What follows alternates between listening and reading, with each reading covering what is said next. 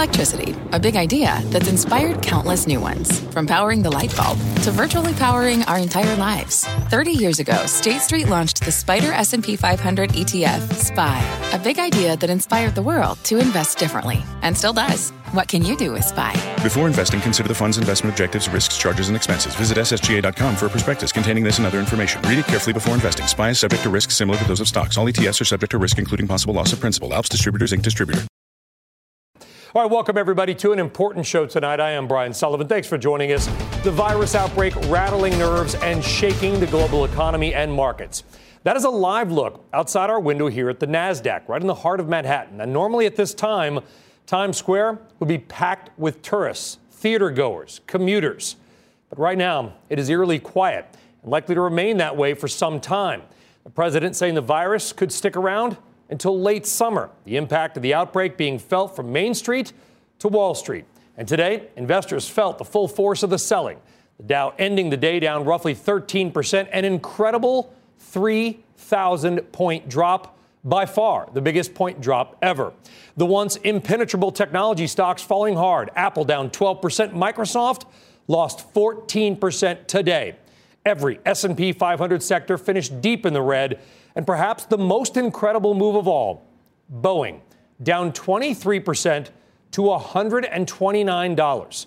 Boeing was a nearly $400 stock just a few months ago. The sell-off comes despite unprecedented action for the Federal Reserve, which did little to ease people's concerns. Of course, we've got full team coverage for you tonight of this record-breaking sell-off. And let's kick things off with Bob Pisani, who, again, is on the floor of the New York Stock Exchange, at least, Bob, for now.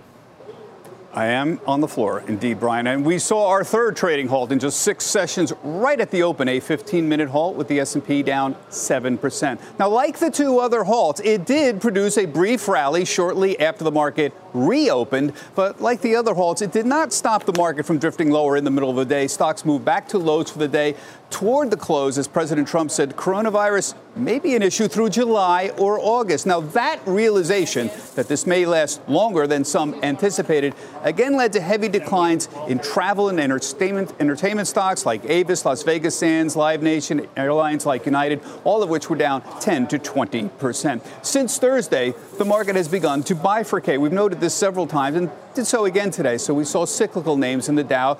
Brian mentioned Boeing, Chevron, United Technologies, all underperformed. Consumer-oriented names like Procter & Gamble and Johnson & Johnson down, but down far less. Indeed, a small group of consumer names like Rite Aid, which said they were working with the White House task force to offer testing in parking lots for the coronavirus, as well as Kroger, Clorox, Campbell's Soup, all consumer names. They all traded up today. REITs were down across the board big. Office REITs like Boston Property, malls like Macerich, apartments like Equity Residential, even storage REITs like Public Storage got hit hard on concerns that a slowing economy would impact real estate activity despite the lower rates. So right now, Brian, the S&P is 29.5% off its historic high. That is precisely the typical bear market decline of 30%. Technicals don't mean much here, Brian, but one level, all the traders still watching 23.51. That was the December 24th, 2018 low. Brian, back to you. What's the buzz down there on the floor of the exchange, Bob? Obviously, there is a debate, and I'm hearing it from people like, don't talk about closing the market. You're going to scare people even more. It's irresponsible. Stacey Cunningham had to come out and address it because, like it or not, agree with it or not, the conversation has been out there, has it not? Yes, and they're not going to close the market. So it's just not going to happen. I mean, the big guns have been dragged out in the last 3 days. Secretary Mnuchin on Friday specifically asked, no, we don't want to. Tracy Cunningham said to me in an interview, she said today, no. We had Terry Duffy from the CME on. We had some people from NASDAQ speaking about this as well. All of them agree none of this would serve any purpose. What would it do? It may continue to erode investor confidence overall. So Stacey's right. You want access to your money, and we'll get through this. But closing the markets will produce a lot more problems. Also, there's a simple practical problem of how do you exactly do this when the global markets exist. There are other ways to play U.S. stocks using foreign European ETFs, for example. It would effectively not really stop speculating in U.S. market activity. So basically the markets, even if they thought about it, the markets with 11 different exchanges in the United States alone are too dispersed. They're too interconnected. They're too computerized. There's no way to shut it down. it's not that there's no way. If you could have an agreement to do that, it would be fine. But what would be the practical effect? It would probably further erode consumer confidence. It wouldn't allow people to have access to their money. And globally, there would be other ways to play the U.S. market to effectively short it, using foreign derivatives, for example, and even ETFs that exist. So it's not a practical way to do things. And ideologically, it's not a good idea either. I happen to agree with Secretary Mnuchin as well as Stacey Cunningham on this. Fair enough. Listen, as long as everybody can actually work and do their jobs, because they're all at home now, we'll see. Bob Pisani fighting the good fight down there at the NYSE. Okay. Bob, we're glad you're there for us. You've seen it all. Thank you very much. All right, let's turn now to D.C., because the president's saying today that we may have to live with this virus outbreak through the summer. The market sold off another 1,000 points on those comments. Eamon Javers is live for us in D.C. with the late-breaking details on that side of the story. Eamon. Yeah, Brian, the president this afternoon giving us a much stricter set of guidelines from the federal government, suggesting that no gathering should happen of more than 10 people anywhere in the country. All students across the country should stay home from school. All Americans should stay out of bars, restaurants, and even food courts, Brian. This, according to the president of the United States this afternoon. Much different guidance than what we got just yesterday. The CDC said no gatherings more than 50. Today, down to just 10 people in that overall ranking. And Brian, I'm going to toss it back to you here because we just lost audio here from our temporary connection. I'm going to head back to you because I won't be able to play the soundbite here. Back over to you. All right, Eamon Javers in D.C. If we get that back up, Eamon, we will certainly bring in back everybody. Eamon Javers, that's kind of like what we're all dealing with right now, folks, just like you are dealing with as well with Wall Street. Everybody's trying to sort of makeshift these things happen. And we'll see what happens. All right, let's now bring in Guy Adami. Guy also made the trip into New York City tonight for you, and we are at a socially acceptable distance away from each other, Guy. All right, Guy, you are a 30-plus year pro. Had you ever imagined that we would see a few trading days like the ones that we have? I'd be lying if I said the answer was yes, unfortunately. No. The short answer is no. And look, the Dow Jones is going to do what it's going to do. I get it. And tomorrow, for whatever reason, we could be up the amount of points we lost today, and that's fine. But as I've said now for a while, and I think you know my feelings on this, my real concern, and I think a lot of people are coming to the realization that the moves in the bond market do not make sense. I mean, there's no way the U.S. 10-year note should move 0.5% in a day, let alone 28% in one day.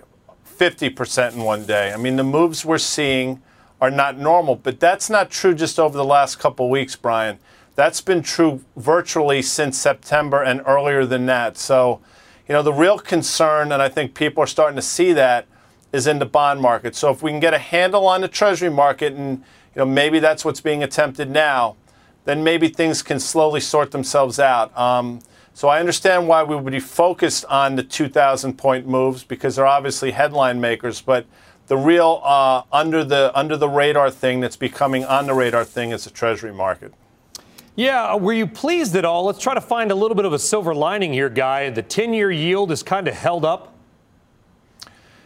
I don't know how to answer that. And I understand the question. I will be pleased when you start seeing, instead of 5, 10, 15, 20% days, when you start seeing it move less than 1%, so we can get some stabilization at whatever that yield is, and then maybe there's some semblance of normalcy that's coming back. But to say that I was pleased with the fact that 10-year went from wherever it closed on Friday, I think either side of 1%, to where it closed today, I think, 72 basis points or thereabouts, that doesn't...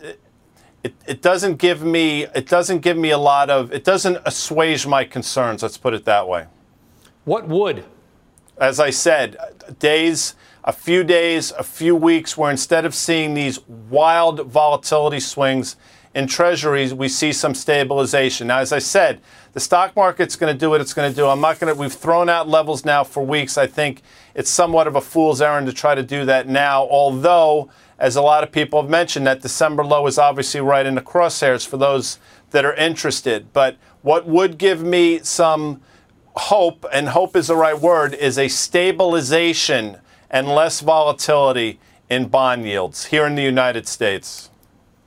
You know, we look at the bond market and all these instruments now, Guy, that are out there, all these ETFs, the JNK, the HYG, there's really hundreds of them that are designed to be liquid, but we know the bond market is not that liquid, especially now. You talk to bond traders, I'm sure you do during the day, I do during the day. They're not able to necessarily find prices everybody agrees on. Let's just keep it that way.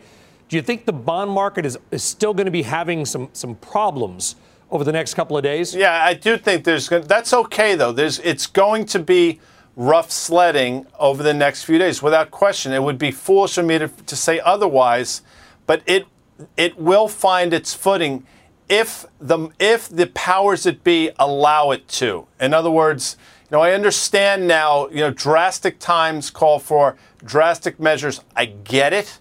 But there's going to come a point where you have to allow the market to find its footing on its own. That might be painful, but I think a lot of people are learning that might be absolutely necessary.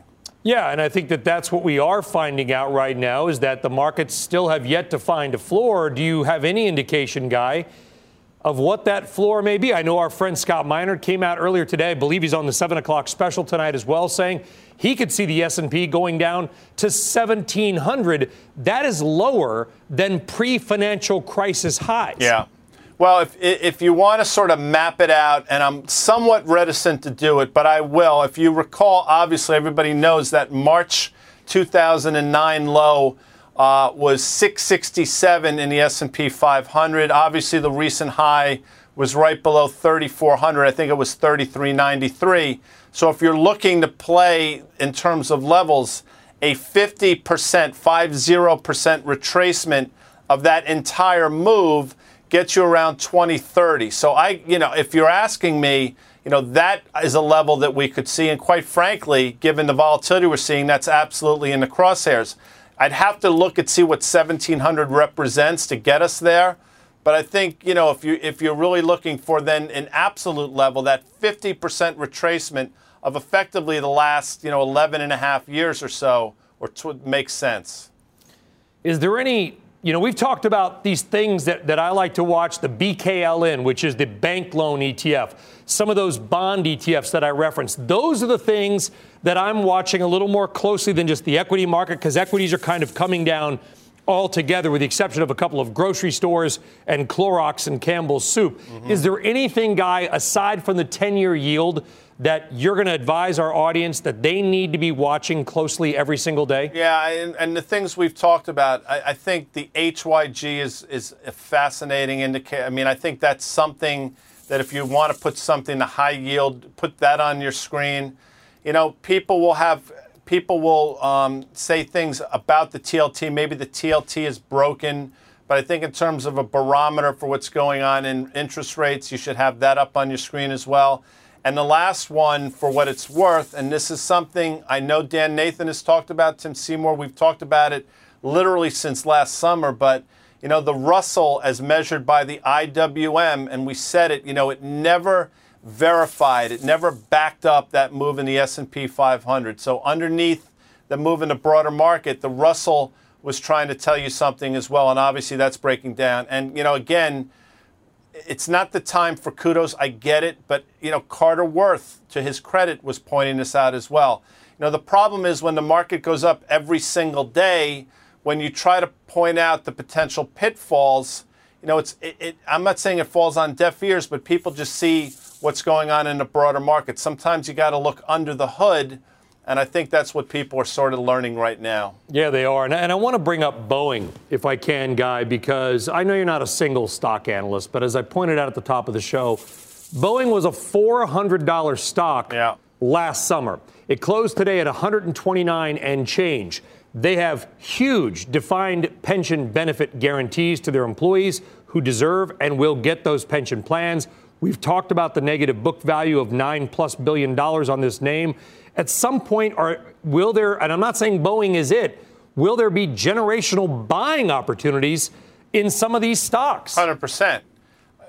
No question about it. And, obviously, something that we mentioned, I remember a few months ago, I think, when you came in for Melissa, we had talked about things, one of the things we said, there were at least 20 different indicators that were flashing red, but the broader market, for whatever reason, was looking past it. But one of those indicators was the Buffett indicator. I think, the Wilshire over the S&P, I think it was trading like 150-something%. And the fact that Warren Buffett had, I want to say, about $128 billion or so of cash. So, the question that we pose is, if Mr. Buffett is sitting around with cash, what does he see? So to answer your question, and I know a lot of people have said this, I'm not splitting the atom here, I'm not trying to, but if you see him start to dip his toes or his group start to dip their collective toes into names, maybe then all of a sudden he's giving you the all clear sign. But, the equity market, again, without going down this rabbit hole, when you look at the VIX where it is, so many people became complacent in the derivatives market with this belief that the market will never go down again, that the Fed has our back. And that complacency does not unwind, and we've said this, it doesn't unwind in the matter of days or weeks. It takes time. You're talking about 6, 7, 8 years worth, and I'll use the word because I think it's important, of hubris on the counts of a lot of these derivatives traders, and it doesn't get washed out overnight. No, and that's what I think a lot of the casual market observers don't fully get, Guy. You and I have been doing this 25, 30 plus years each. It used to be you shorted a stock. Now you short the stock, you short the ETFs that have the stock, and you buy a triple inverse, whatever it is, against that, all, by the way, at 3, 4, 5, 6 times leverage. That's the unwinding that we are seeing right now. And that moves, the moves are exponentially greater on the downside than they are on the upside. And, and I don't want to go down this inside baseball wonky stuff, but what I'll tell you, with volatility at these levels, as likely as you are to see a day like today, you're as likely to see a day to the upside for people that are chasing. And again, the lower it goes, the more these participants have to sell. And conversely, the higher it goes, the more they have to buy. So don't think if we're up 2,000, 3,000, 4,000 Dow points on any given day that somehow this is magically over, because I don't think it is. Again, my tell is stabilization in the credit markets, whatever levels they are. Well said, and we need your experience at a time like this. Guy Adami, downstairs from us here at the NASDAQ. Guy, I'll give you a wave later. Guy, Thanks, thank you very much. What does it mean to be rich? Maybe it's less about reaching a magic number and more about discovering the magic in life. At Edward Jones, our dedicated financial advisors are the people you can count on for financial strategies that help support a life you love. Because the key to being rich is knowing what counts. Learn more about our comprehensive approach to planning at edwardjones.com/findyourrich. Edward Jones, member SIPC.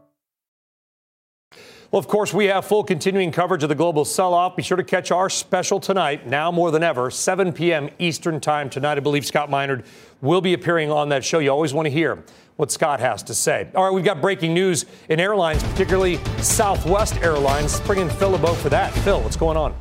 The 8K just came out, Brian, from Southwest, and a couple of headlines to hit here as you take a look at shares of Southwest. First of all, the load factor. Remember when I talked with Gary Kelly in Washington, D.C. about a week and a half ago, and he said, look, we're seeing a huge drop-off in the number of people who are booking flights, what's happening with people who are actually staying and taking these flights. Load factor, 67%. Trending towards 57% as you take a look at what's happened this month. They are instituting a hiring freeze. They are going to be reducing the available seat miles by 20%. They haven't put out their official schedule. That's likely to come within the next week or so. Then we'll see exactly how much capacity they're taking out. So that'll be 20%, somewhere around there, that in terms of available seat miles that Southwest will be taking out of the system. This comes on a day when Southwest and the other airlines, who are all part of Airlines for America, have basically said they want help when it comes to the federal government essentially backstopping them. And you heard the president during his press conference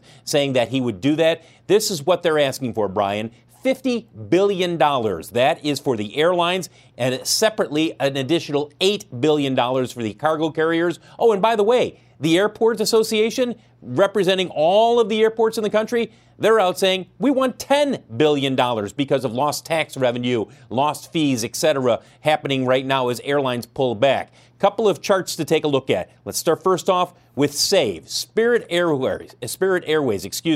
Look at this. This stock is now trading at below its 2011 IPO price. Then there's Alaska. It was also out today talking about how it's cutting capacity, cutting it by 15%. But the chart of the day, Brian, it is a 5-year chart of Boeing. Why am I showing you a 5-year chart of Boeing? Yeah, it was an ugly day. They lost a quarter of their value, essentially. Trading down at 129. You know the last time it was there, Brian? Before July 1st of 2015, when Dennis Muhlenberg became CEO. You're looking at Jim McNerney prices right now on shares of Boeing. Brian, back to you. Yeah, an incredible chart, a difficult chart, especially with a huge defined pension plan. Philibert, thank you very much. All right, let us now move from the airlines to Apple, because Apple, once a rock, falling hard in today's sell-off as well. The company taking unprecedented measures and closing all of its stores outside of Greater China as the coronavirus spreads. Let's now bring in Josh Lipton with more on Apple's nearly 13% haircut today. Josh.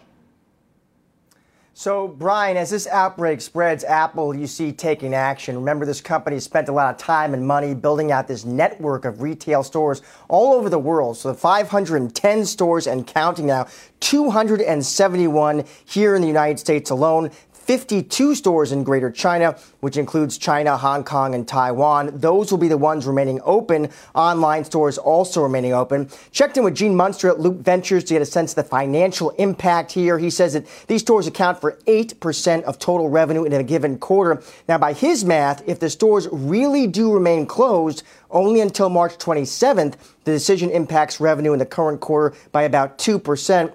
Of course, a key question for investors, though, what happens if they remain closed beyond that date? And even more broadly, how does an economic slowdown now weigh on consumer spending, specifically iPhone demand in the quarters ahead? Since that stock's recent high on February 12th, Apple has lost $370 billion in market cap. Guys, back to you. Yeah, our great team, everybody's working triple time, by the way. And Robert Helm, our market master, as we call him back at HQ, noted the MAGA stocks have lost over $1 trillion in value. 4 names lost $1 trillion in just the last couple days. It's not just Apple, it's Microsoft as well, Josh. But is there this idea that, you know, if you want a phone or need a computer or need an iPad or want that, you're going to get it online, or eventually many of those sales will be made up?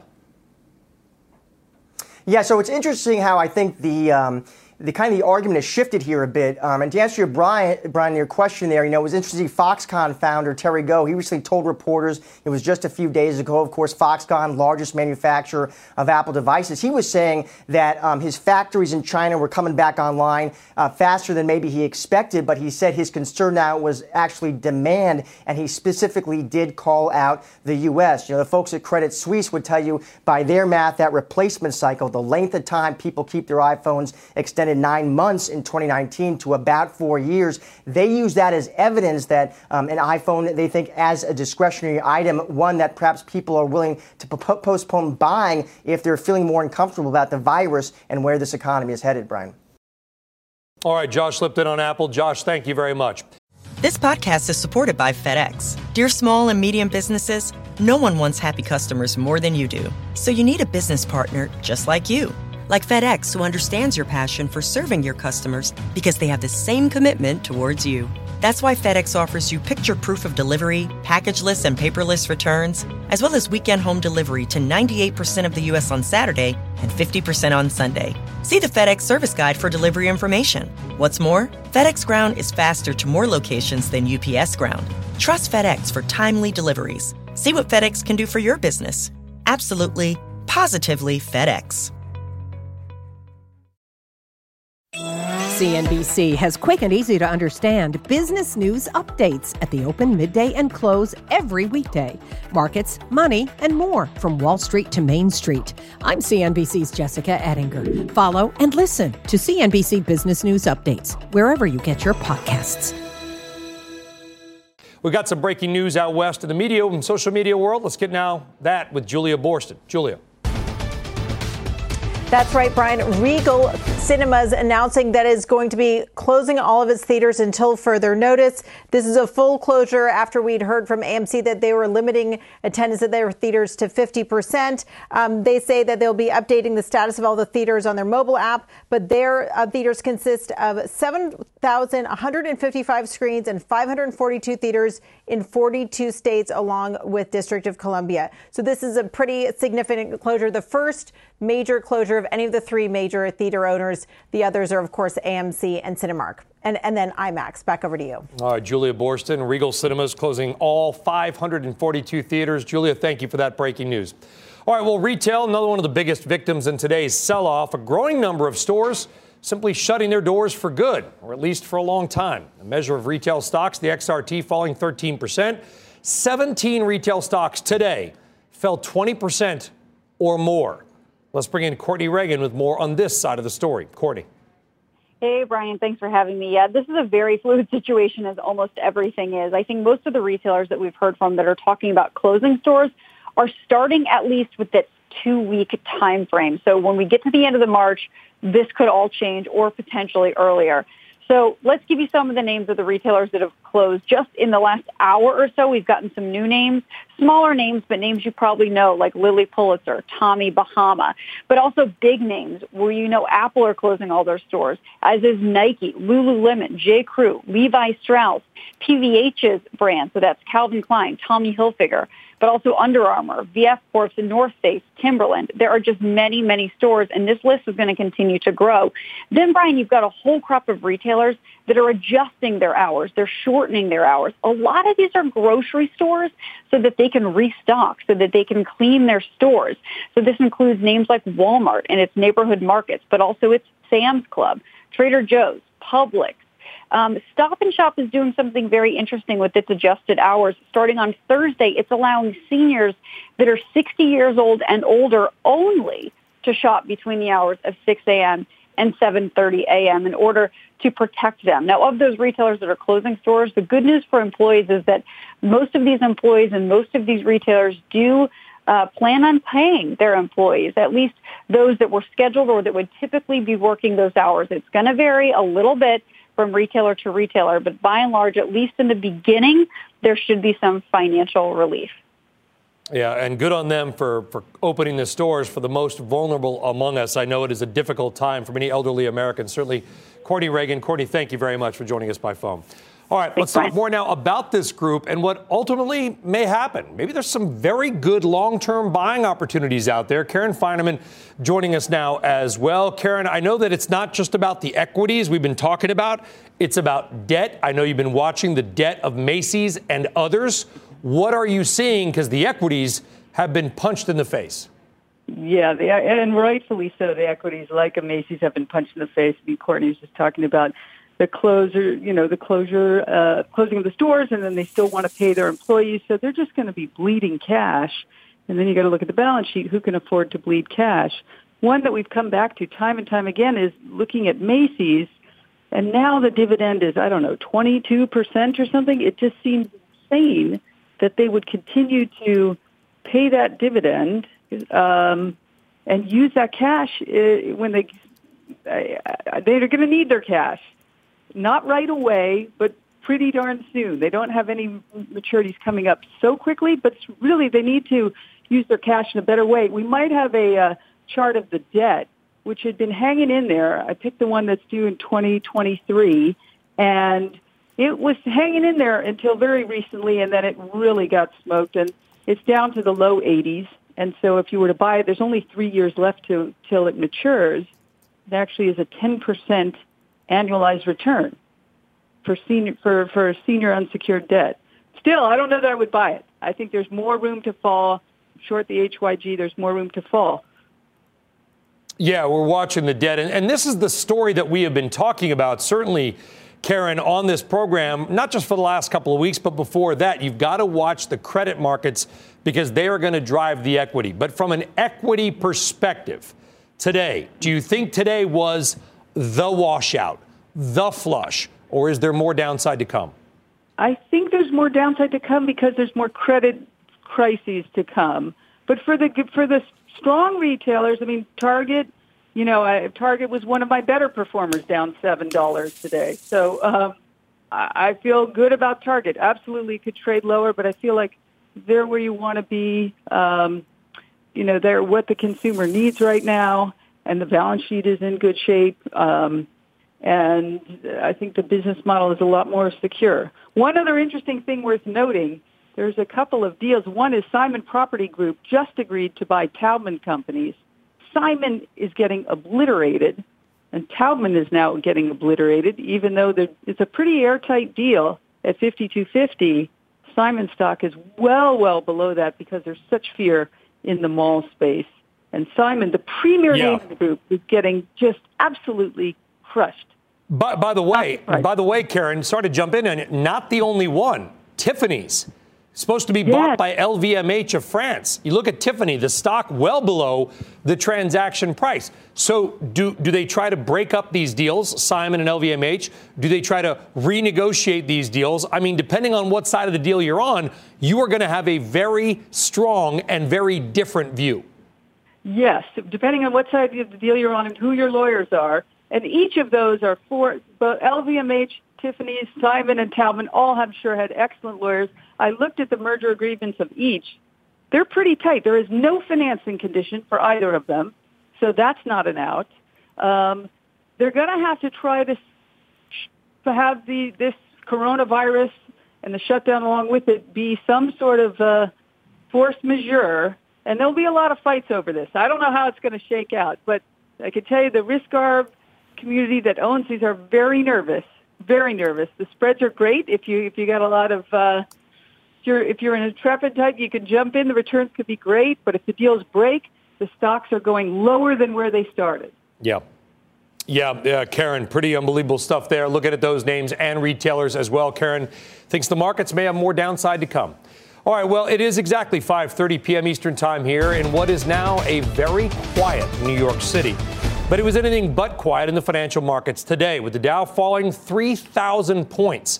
The day began right in the red and quickly a trading halt, merely seconds after the market opened. The president then later this afternoon suggesting the viral outbreak may stay with us until the summer. Those comments kicking in another level of selling. And when it was all over, the Dow finished the day down 2,999 points, nearly 13%. That was the worst single day since the Black Monday crash of 1987, and the Nasdaq posted its worst day ever. Now, the sell-off coming despite unprecedented action from the Federal Reserve, slashing interest rates to zero in a surprise move last night.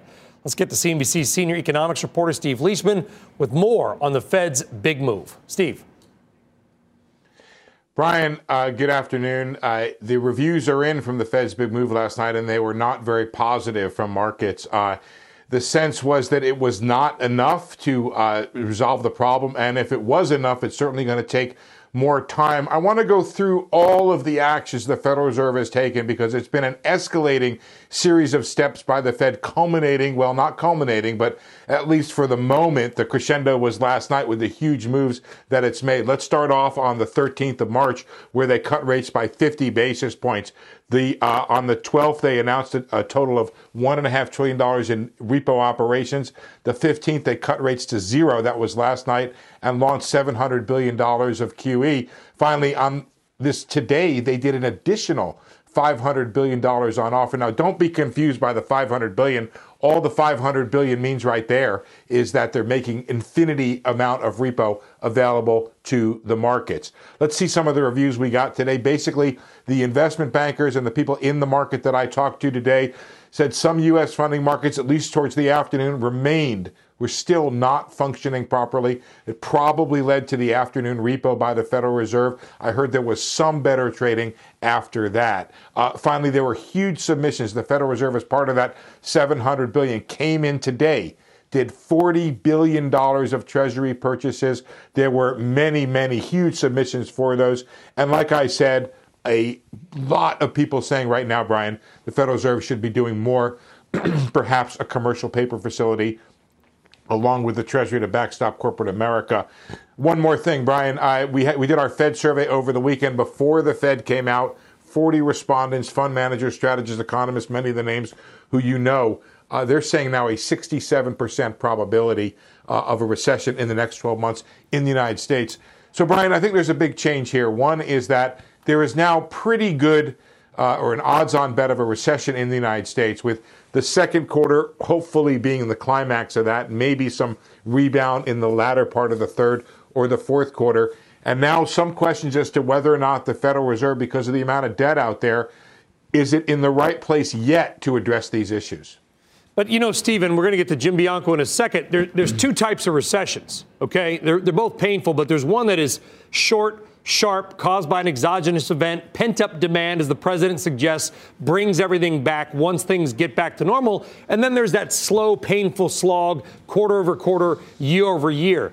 Is there any indication about which one this recession might be if we get it? Maybe if things clear up in third quarter, people they rush back out to restaurants, they buy a car they've been wanting to buy, they get back in the housing market.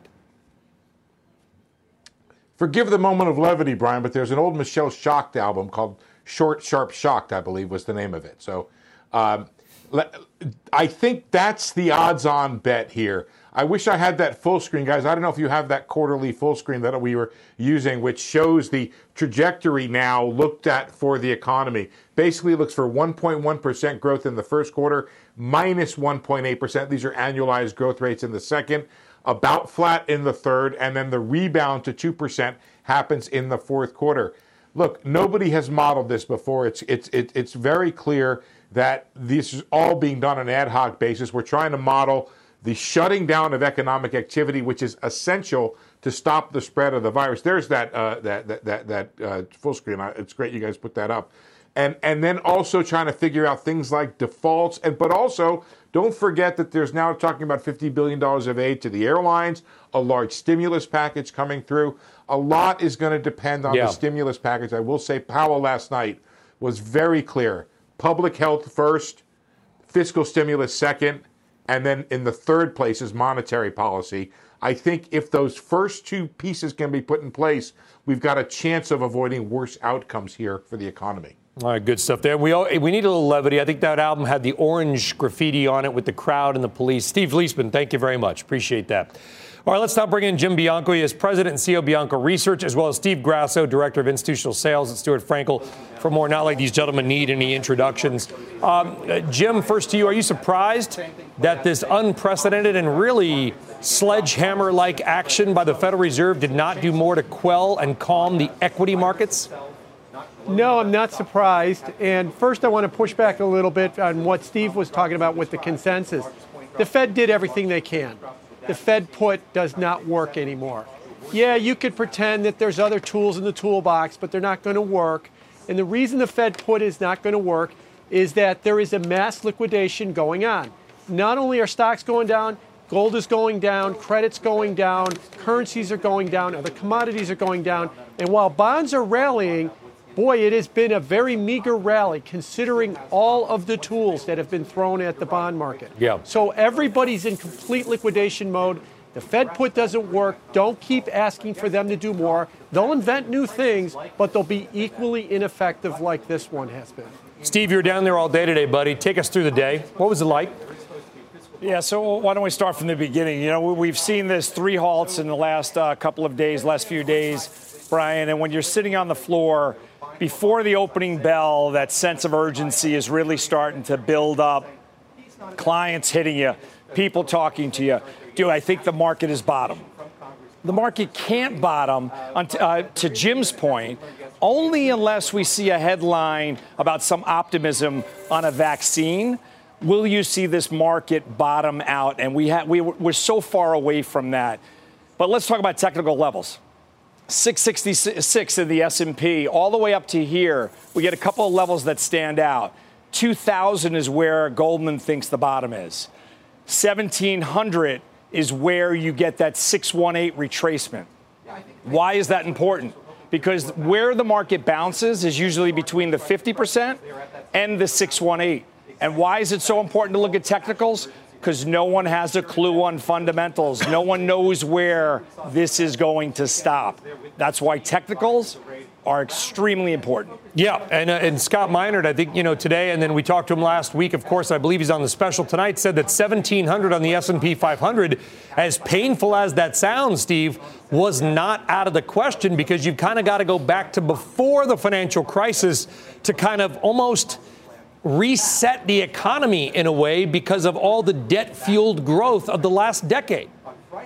That's true, and the problem is that no one understands what the ramifications could be here. And then when President Trump came out and said, maybe it's till August, everyone said, you know what, let me take my chips off the table. Let me sell my gold. Let me sell anything that I can sell. Not that we think it's going lower, but I can get a bid for it. So when you're selling gold, I think what you should really watch in the marketplace are the airlines. If you start to see the airlines get bailed out and those stocks bounce, I think it's a sign that maybe there's a rescue wagon coming around the block. Those have to bottom for the market to bottom, the ones that are in the bullseye for Corona. Well, American did rally a little bit today if you want to find some bright spots. Jim, I look at all these things, some of these closed-in bond funds that we never talk about that are out there, some of these high-yield ETFs we mentioned earlier on in the show. When you talk to people inside the credit markets right now, it's clearly they're dislocated a bit. How dislocated are they? No, they're more than a bit dislocated. Lots parts of the credit markets are very dysfunctional. They're not trading properly. There's no bids, or maybe there is, but then if you go to lift it, it disappears.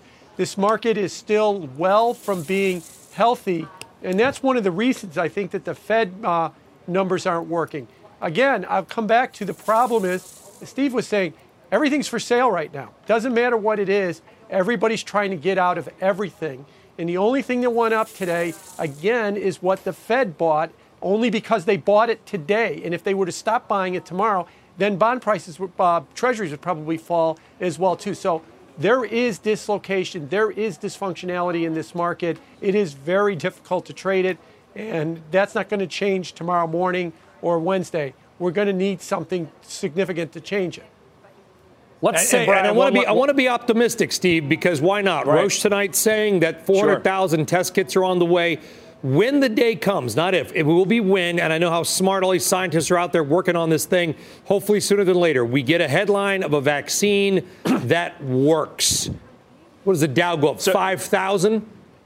Yeah, I think that's the number that I've been tossing around with clients. They've been tossing it back to me, and I think that's probably the agreeable amount. And let's look back to 2018, December, when we had that sell-off. That sell-off from the time it sold off to get back to those old highs was 143 days. I think most people think we're going to take years and years to make up the ground, and I simply don't think that's the case. I think it will be a whiplash recovery, but does it bounce from the 1,700 level, or does it bounce from 1,500, or does it bounce from 2,000? So I'm not calling a bottom here, but I am saying that whiplash back to old highs, to where we started this, is probably going to shock a lot of people when it's sooner rather than later. You agree with that, Jim? Not really. Oh, I do think there's going to be a big whiplash back, no doubt about it. All the way to the new highs. I think there's a lot of long-term damage that's being done. A lot of psyches are being changed. A lot of attitudes are being changed. And that's going to stick around for a long time. Now, if you want to be optimistic and you want a more immediate headline that can maybe put a bottom in this market, a vaccine's off.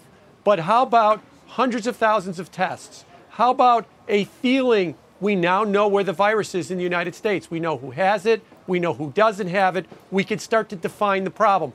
Right now, all I see is Disneyland packed, Bourbon Street packed, the bars on St. Patrick's Day packed. We are just creating more cases. Not enough people are taking this seriously. I think this bothers the market. As soon as we take it seriously, as soon as we get more tests and we get an idea of the scope of the problem, then we could start seeking a bottom. Right now, it just feels like an open-ended problem that isn't getting better. Yeah, and forget about the markets. We've already established they're remaining open. That's fine. That's good. Okay.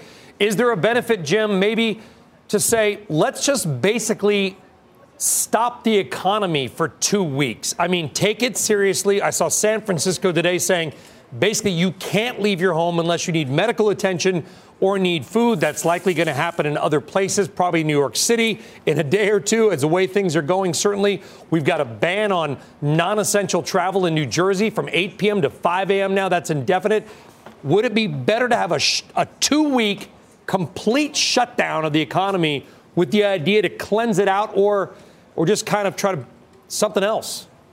I fear that we're headed that way, and I think that 2-week shutdown is not only going to be the economy, but it's going to be the financial markets as well, too. You can't close the economy without closing the financial markets if we're going to go down that road. I think that's going to be determined by whether or not we're overwhelming the healthcare system. But, yeah, that's the fear. Again, this looks open-ended, and that's why I think these markets are having such a hard time with it. If you can give me, or the markets in general, some kind of definition of how big the problem is, then we can find a bottom real fast. But right now, I don't know what it is, and neither does the market. What's your thought on that, Steve? Hey, Brian, I think that Jim brings up a great point. Think about this. Only a handful of days ago, we still had a Major League Baseball event happening. We still had NCAA happening. So I think people are fast forwarding and getting panicky really quick and understanding that this is real serious. So I think we're closer to that point of the day of reckoning than we were, a handful of days ago. I agree with Jim. You need a little more seriousness taken. You need more stoppage. But I think we're about a month or two out from bottoming. All right, Steve Grasso and Jim Bianco. Guys, we appreciate a tough conversation, but we appreciate your views. Be well. Thank you. All right, well, the rapid spread of the coronavirus is forcing a growing number of Americans to stay home and work at home. And that is having a major impact on some big media companies as well. Let's get back down to Julia Borston out in L.A. with more on this side of the story. Julia. Brian, that's right. People are likely streaming a lot more Netflix. Nielsen reporting that staying in our homes can lead to a nearly 60% increase in the amount of content consumed. But that won't necessarily lead to an increased subscriber count for Netflix, according to Needham's Laura Martin. She warns that Netflix will not benefit from increased viewing hours because it has a flat subscription fee with no ads. Now, Netflix's international growth, she says, is threatened by a global slowdown, at risk because of rising unemployment. And she notes that Netflix has a junk bond rating and negative free cash flow. But on the flip side, Raymond James, with a strong buy rating on the stock, says they see more signs of downloads and usage, and that increased usage could provide an eventual catalyst for price increases. As for concerns about password sharing, Raymond James saying the risk is manageable. And Lightshed's Rich Greenfield points out that Netflix will benefit from the shutdown of both live sports and movie theaters. He predicts that Netflix will end up adding subscribers. But there is another threat to Netflix. 3 new rivals, all of which will offer free trials. Quibi is set to launch April 6th. HBO Max launches in May. And then Peacock is scheduled to roll out nationwide on July 15th. Now, Netflix is holding up better than the broader market. Year to date, it's down about 5%, while the S&P 500 is down well over 20%. Now we'll have to see if any of those new streaming services delay their launches or if they continue with their launch plans with the idea that they're going to be able to reach a lot more people who are home, effectively captive audiences for these new streaming services. Guys, back over to you. They are, Julia, and we'll use you as an example because I can tell you're not in the L.A. studio, and we're all trying to do this now from home, and it's like, get off the Wi-Fi to the kids. I need to do a live report for CNBC. I need all the bandwidth I can get. Yes, this is my first day broadcasting from home, Brian. Just trying to figure it out one day at a time. We're all going to be there. Julia Borston, as usual, you're a leader. Julia, thank you very much. All right, so you just heard Julia reference Needham's Laura Martin. Well, it just so happens with the magic of television or a telephone, we have Laura Martin with us as well. Obviously, Laura, dive a little more into your report. I think the early thesis was, well, it's great for Netflix and Peloton. Everyone's going to do this, and this because they're all going to be stuck at home. It's not that simple. Right. I think that's exactly right. So I think specifically 60% of Netflix revenue comes from streaming offshore.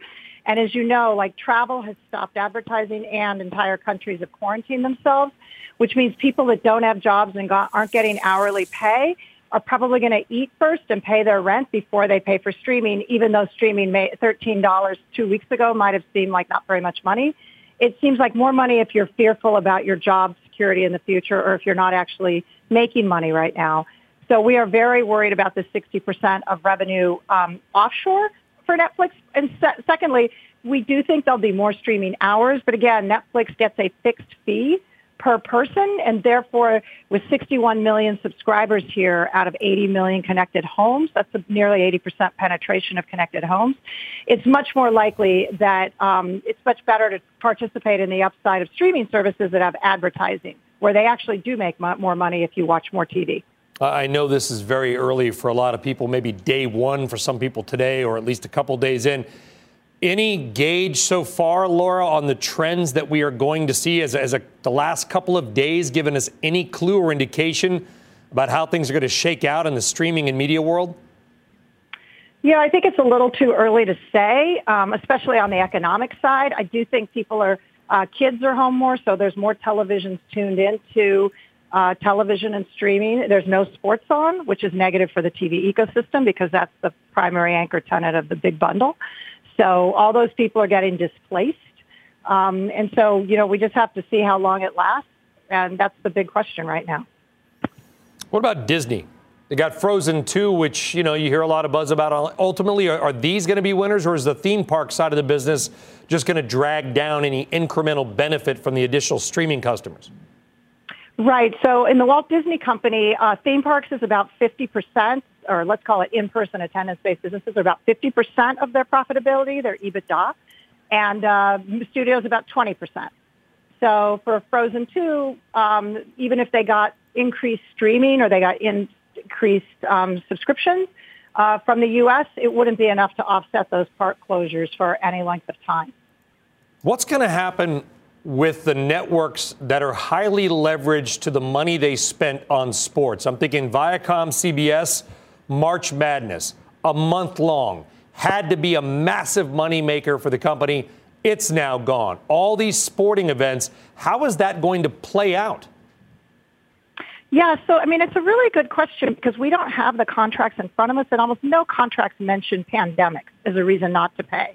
So experts we've talked to, CFOs at other TV companies, have said, look, if they don't deliver the game, if the league doesn't deliver the game, you don't have to pay for it, which sort of makes sense as the way, like you should only get paid if you deliver the content. So if that's true, then the leagues are going to take this on the chin. The National Hockey League, MLB, NBA. Yeah. Then it's just like you have to find programming to put on the air yesterday to fill up 24 hours a day. But your viewing goes way down for sure. And I don't know if you make less money. That's not clear to me because these sports rights are so expensive. But for sure, it's a scramble while you have to air content 24 hours a day, and suddenly you just lost 10 hours of content you thought you were airing tomorrow and the next day. Listen, the Viacom CBS experiment has so far, even before this happened, the stock had been suffering. If we could throw up a one-year chart, it was a $53 stock last July. Today, it closed at $18. How low can this stock really go? At some point, there's either a bottom and there's buyers, or there's other options. Right, and I think the issue here is the balance sheet, right? The market is making these distinctions in balance sheet and capital access. So right now, as of today's close, the total equity market cap was like $8 or $9 billion, and the debt was $18 billion.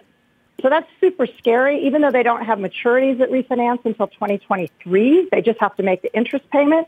In an ad-driven company, you worry that their revenue falls enough that they can't make the interest payment, and does that create financial distress when 2/3 of your entire enterprise value is debt? That's what's happening to some of these stocks today, is the leverage is very difficult for them. Okay. Laura Martin of Needham, we appreciate joining us by phone. Laura, thank you very much. We have got some breaking news, some big breaking news on Boeing. Let's get right back to Phil LeBeau with that. Phil. Brian, Boeing is having its credit rating cut by S&P to one grade above junk status. The concern here being that you're looking at cash flows that will be under pressure on two fronts, really. First of all, we know about the 737 MAX, which Boeing believes will be ungrounded by the middle of this year, potentially freeing up deliveries to begin maybe in the third quarter or early in the fourth quarter. We've known about that for some time. But the other issue that has really come to the forefront over the last month has been what happens to airline customers who have ordered aircraft. And now, because of their finances being under pressure as people around the world cancel flights and generally do less flying, are airline customers going to either defer deliveries, cancel deliveries, look for help from Boeing? That's a 1-2 punch that is hitting Boeing's cash flow potentially over the next 6 months to 9 months, and that's the reason why S&P has cut the credit rating on Boeing to one level above junk status. Wow, I know they got hit by Fitch last week. Now that, fill a bow on Boeing. Thank you very much. Joining us now is Tim Seymour. Tim joining us by phone. There you are, Tim. It's good to see you again, my friend. Someday nearby. We will meet again in person. Safely nearby. This Boeing news, okay, obviously troubled for the equity. But again, and I don't want to sort of go too in the weeds, but you look at the stock and you see these companies that get their credit rating downgrade. You've got to watch these bond ETFs that can only hold certain percentages of either investment grade, right? Because if we see more companies get their credit rating cut, it could put more pressure on this little talked about side of the credit markets. Well, this is a credit story. The market's a credit story now, Brian, as much as, and it's a confidence story and all the other things you've talked about. So let's get to the credit part of it. Boeing is a perfect example. They had north of $25 a share of free cash flow as little as a year ago. And now they're probably somewhere 3 times leveraged at this point. And this is the outlook, and this is the downgrade, and this is one of the biggest, most important companies in the world. So we talk about, and we have talked about this at different times in the market over the last couple of years. Debt to GDP, debt to EBITDA levels that are effectively, pretty scary, certainly for the economy on the GDP level. For many corporates, not so much. But you can see that the credit story and that huge tranche of BBB minus just above junk is something that, look, in a recession, that's what leads companies, obviously, to credit issues. And that's what the market is doing right now to companies that I don't think that the equity is really where the focus is. At what point does Boeing become a legendary long-term buying opportunity? 400 to 130.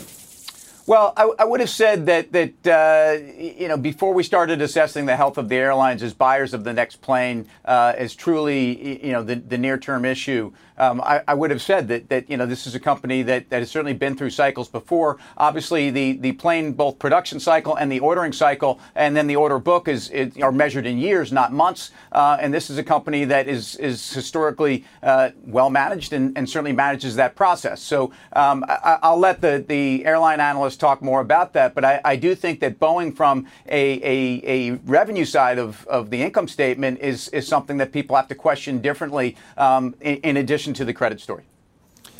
Is there any move or any part of this market, Tim, that doesn't, I know a lot of it doesn't make sense because we don't know, but when you look at certain stocks, do you say, and I heard Jim, and Jim's going to pick up the coverage here in a few minutes, he said it on CNBC today, not all stocks are the same. It's not, things are going to come back. Is there any part of this move that you look at and go, that just doesn't make any sense at all?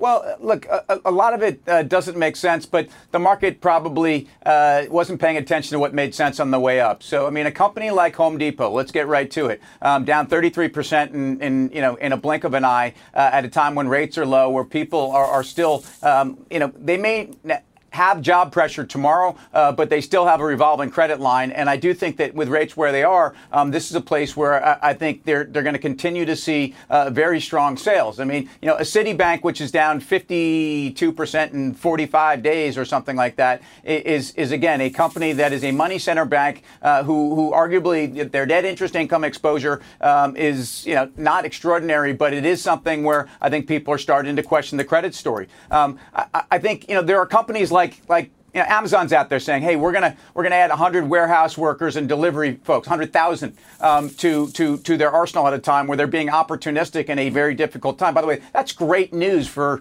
Amazon. It's great news for Amazon shareholders. I think it's great news for the country. So I think these are the moments you need to be looking at companies that certainly can be opportunistic in this environment. There's no question as you go down your wish list, there's a number of companies in there that are, oh boy, I didn't think I was going to see it here yet. The credit story is something that's not going to give you a clear picture in the next couple days. And I think the policy response, while it's moved into overdrive in terms of the health dynamic, I think what we heard from G7 today, who do you have really confidence in right now around the world when you look at the policy leaders? And I think that's the big issue for the market. Yeah, I mean, what we need is for a couple of days go by where all those graphs we're obsessed with now showing new cases start to roll over, right? I mean, when we start to see a rollover, and hopefully in Italy and in Spain and the United States, that may be the best part of the market. But I was focusing, Tim, on EA Sports and Activision Blizzard. Right. Those stocks down 14% in a week. I'm not advocating for the names, not my job. But all I hear about is everybody's going to be home needing something to do. These are sort of stay-at-home stocks. And by the way, electronic sports, esports, may pick up some of our viewing coverage. Look, why not? Certainly, even before sports was scuttled, I think people were looking at sports and interactive gaming, interactive sports, betting along with sports. This is clearly a vertical that's extremely exciting. EA actually has been somewhat challenged over the last 18 months as an investment. The valuation coming into this was actually reasonably compelling. We've talked about media companies who need to make an acquisition in this space. Many will. And I do think that this is an exciting place to be. Look, online interactive gaming and esports are here. It's not even a question of that. That is media. And I think there's content around it that we'll probably see more. And that will come out of this as a secular trend that has been reasserted. About 30 seconds left in the show, Tim. What do you expect tomorrow? 1,500-point gain for the Dow?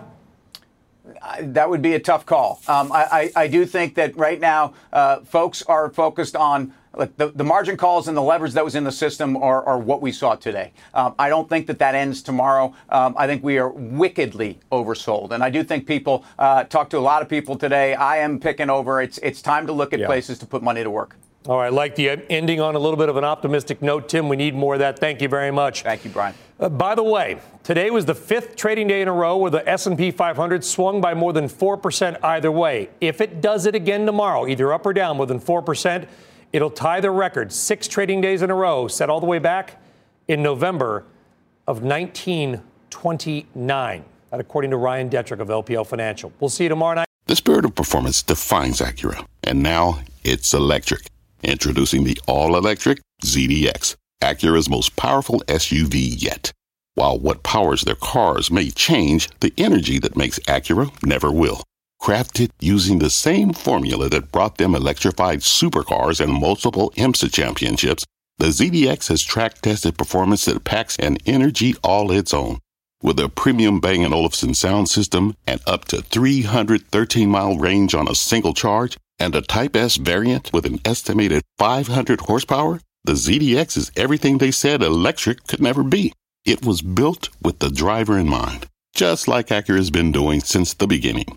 We could talk all day, but the only way to experience this electric performance is to drive it yourself. Unlock the energy and order yours at Acura.com.